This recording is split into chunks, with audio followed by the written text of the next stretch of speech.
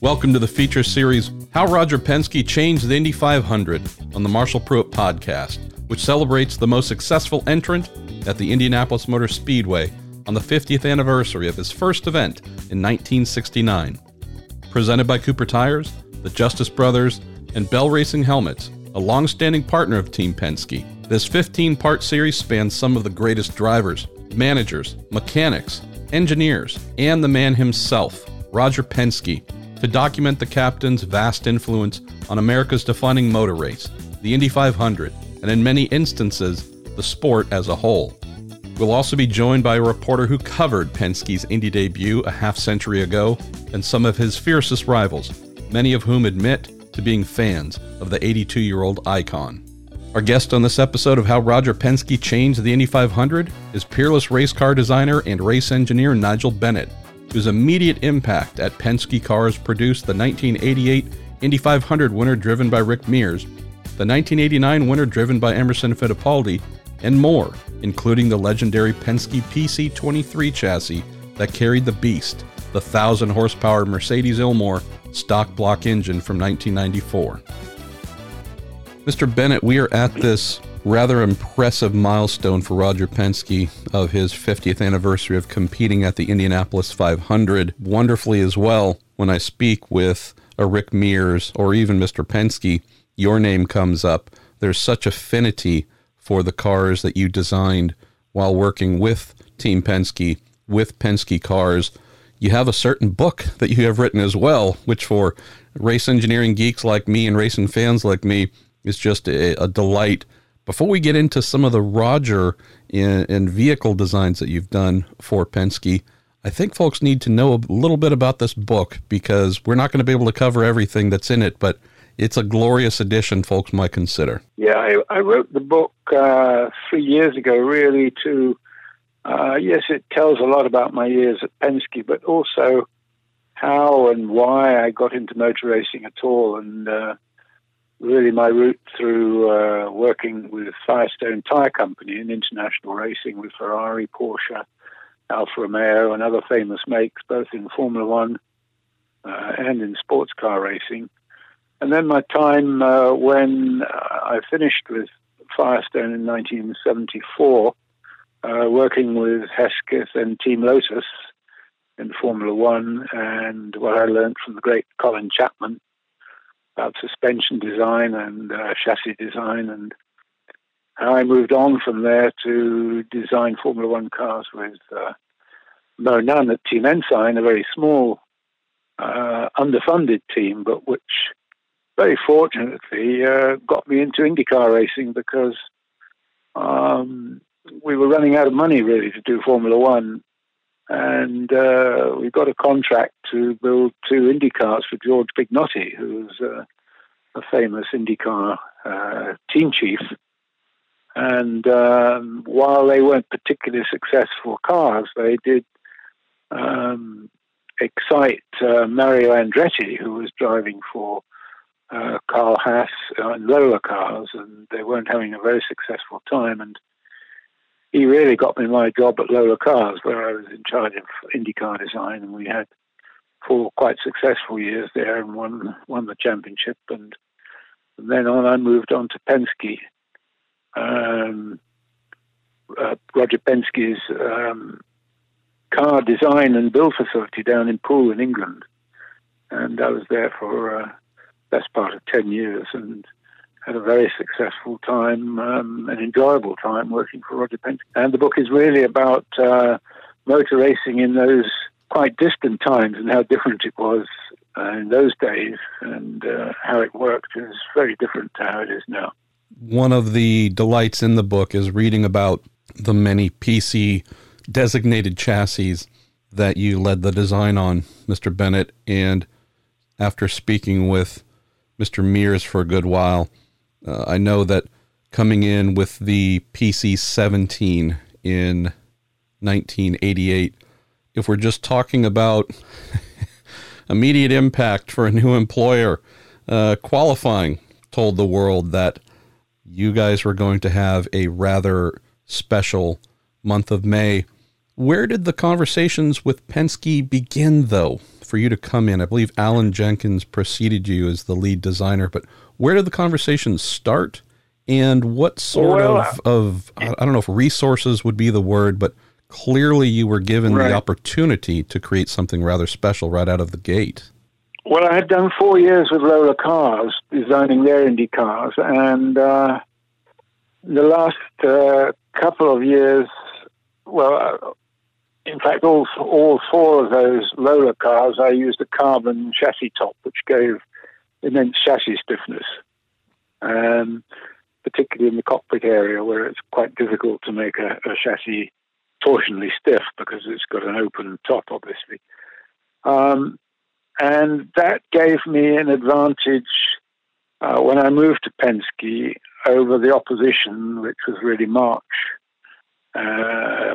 cars, although Lola had a similar sort of thing. But basically what I found, I was sort of headhunted because I'd left Lola Cars through some small disagreements with Eric Broadley, who we were having problems with the aerodynamics, and I wanted more money and more time put into the aerodynamic side, which Eric didn't really agree with. So I left Lola Cars and was planning to started designing a car.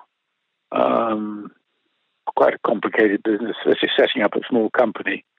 But I was headhunted because Alan Jenkins had 2 not too successful years with Penske, and he'd been fired, and they were looking for a chief designer. And as luck would have it, I was sort of available. I was very lucky for me, and I moved down to Penske Cars, who had a really superb facility.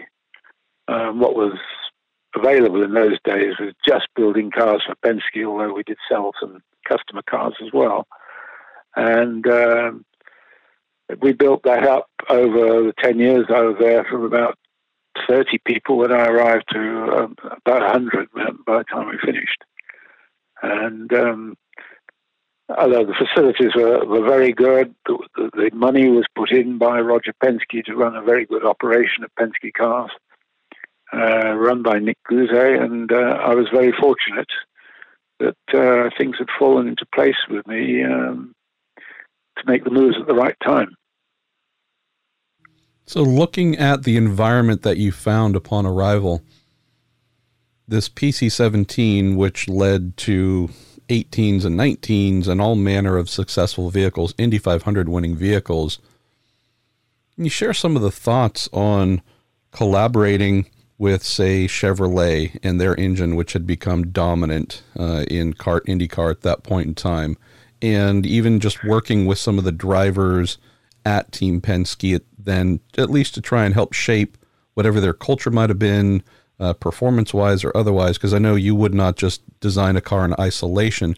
Just curious about what you saw within the Penske organization that helped facilitate some of your first designs for them. Well, of course, I'd have to say Rick Mears was a complete delight to work for.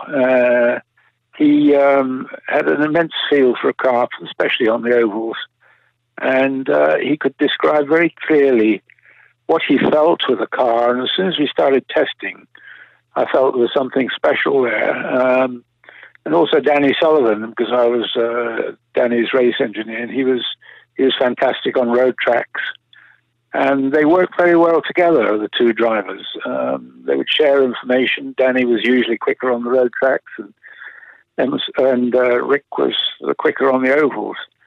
But the information and the feedback was invaluable to me. And although we had a very good aerodynamic program, and when we came out with the PC-17, we probably had better downforce and lift-to-drag ratios than the opposition, which of course counts for a lot at Indianapolis. That's what it's all about, is downforce and low drag. But also the suspension tuning and setting the car up. I was very lucky to work with 2 very influential drivers who could tell me exactly what they wanted. And as a race engineer myself, I was able to be lucky enough to put into effect the changes that they felt they needed. to make the car quicker, and generally we were very successful in those early years. Since 1954, the Indianapolis Motor Speedway has served as the proving grounds for the world's most legendary helmet brand. From Jimmy Bryan to Mario Andretti and Helio Castroneves, Bell Helmets has and continues to protect some of the all-time greats. Follow the journey on social media at Bell Racing HQ or by visiting bellracing.com. Looking at the 17 again, knowing how, A, I've just always regarded the car as beautiful. B, I loved some of the unique touches, such as the wheel covers and such, polished, of course, to perfection. Where does that car, Mr. Bennett, rate among, I don't know if I would say personal favorites, but where does that fall among your IndyCar designs, just in terms of satisfaction or appreciation for what it was able to achieve in a highly competitive environment? Well, of course, the PC-18 was the follow-on and had numerous improvements, weight distribution, again, slightly better aerodynamics, and of course, he was selling cars. Roger was selling cars to Patrick. And Mo Nunn, who I'd worked with at Ensign and had really got me into this IndyCar thing, was our failure to come up with a budget to do Formula One properly and selling the two cars to George Pignotti.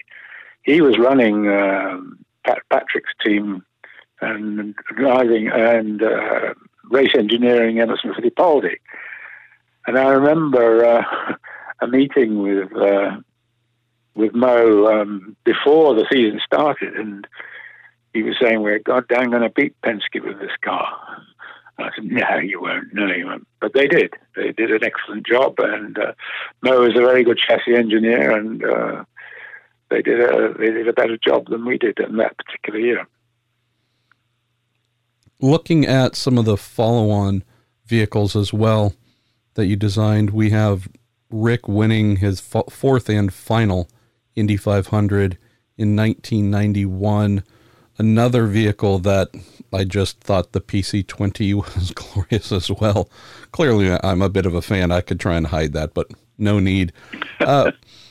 Also, from a lineage standpoint, I think many folks would look to the PC-23 in the achievement with the proverbial beast mounted within the engine bay for the Indy 500 as another classic. Can you share some thoughts, Mr. Bennett, on just this rich vein, this very rich era of 17, 18, 19, 20, 21, on up, these vehicles that you created for Roger, many of which winning the Indy 500? It seems like, and I'm assuming, but hopefully you can share, that Roger, either directly or through his variety of managers, Nick Guzet as well, obviously, seemed to just back quality and inventiveness, maybe in a way that some of the high-volume manufacturers might not have embraced.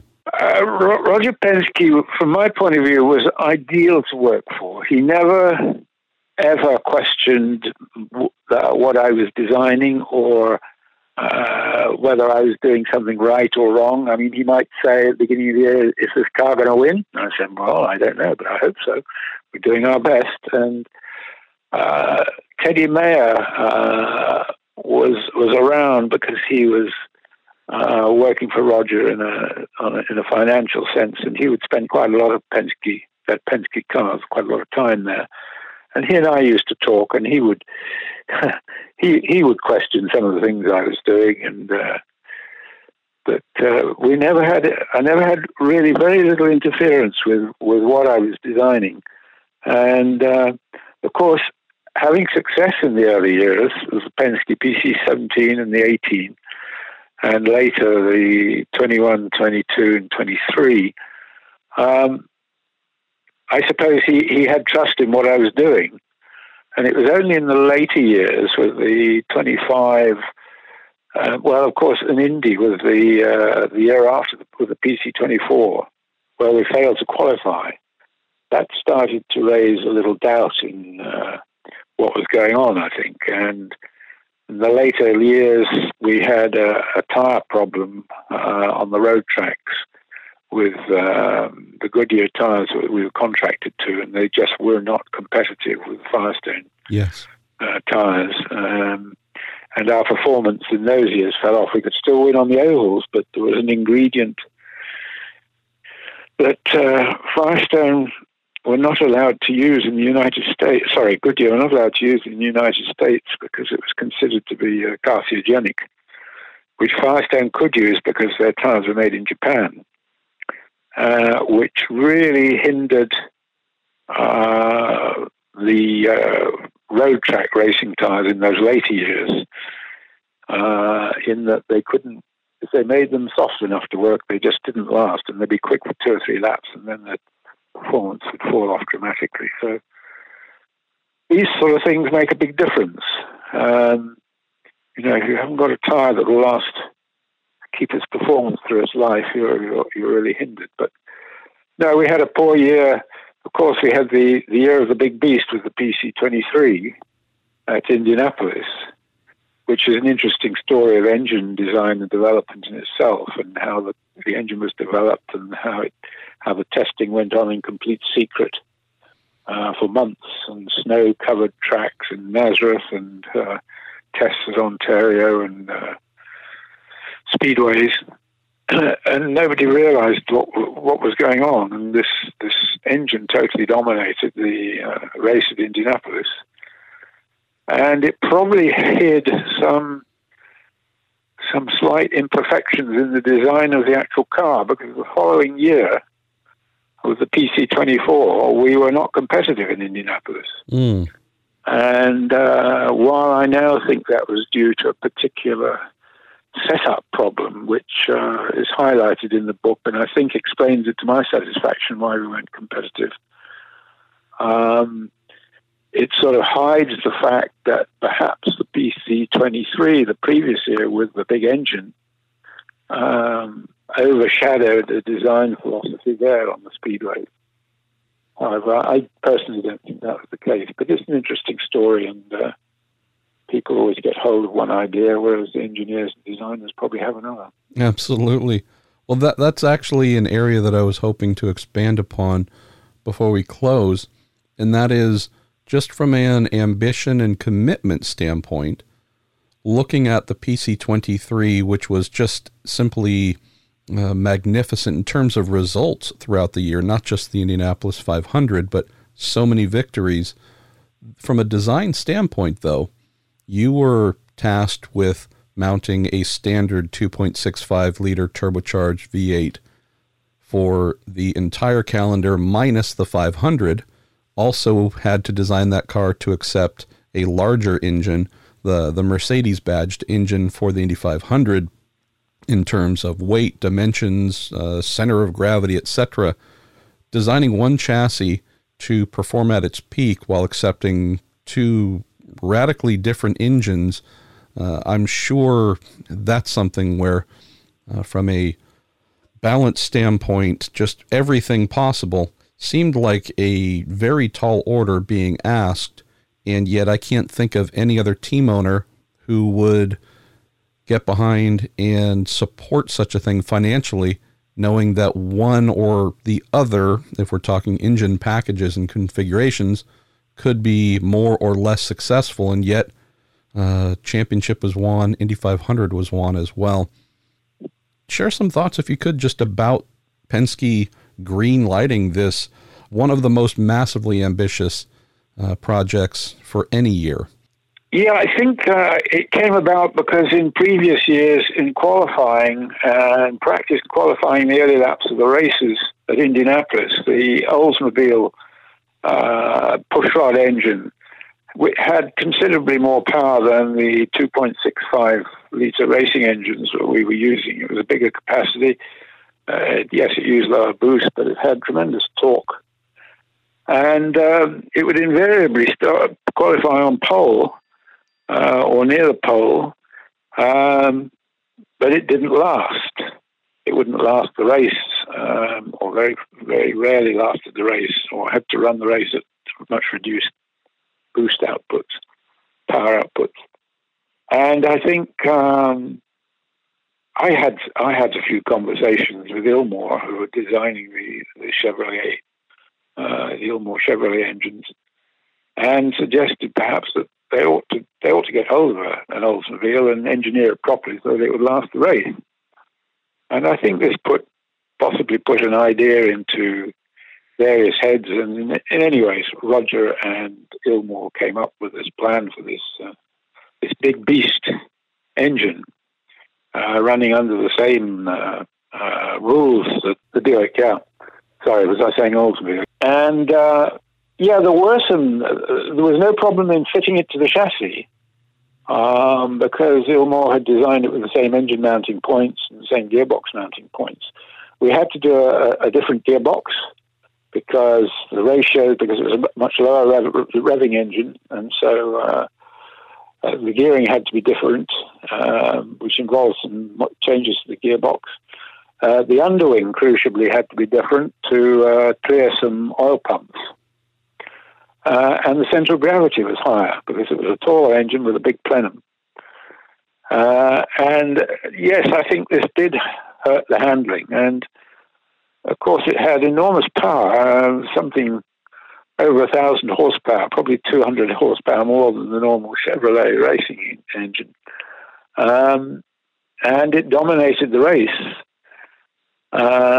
Despite none of the drivers said their car handled like a dream at that race, but it was adequate to win, if you like.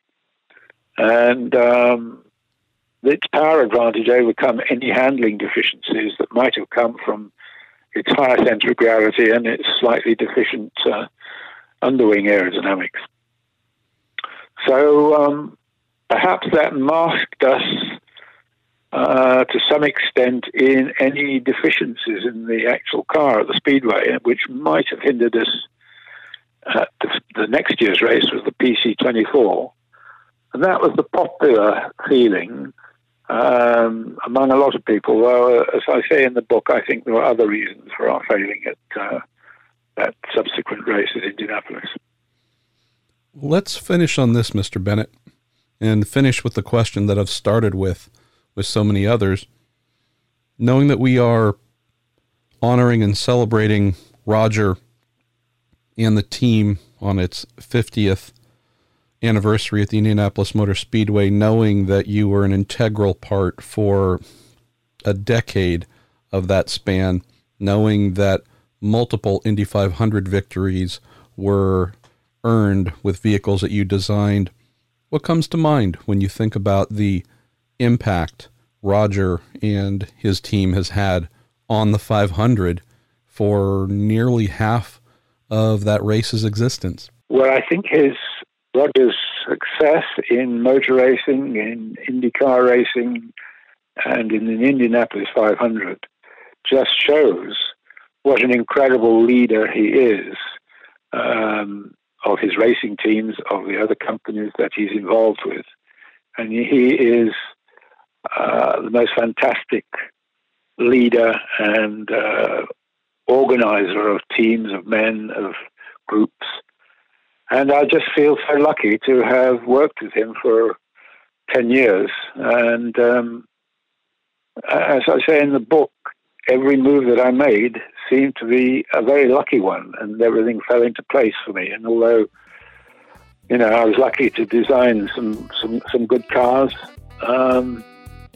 working with Roger was a real privilege, and he and his team undoubtedly made the most of what I offered.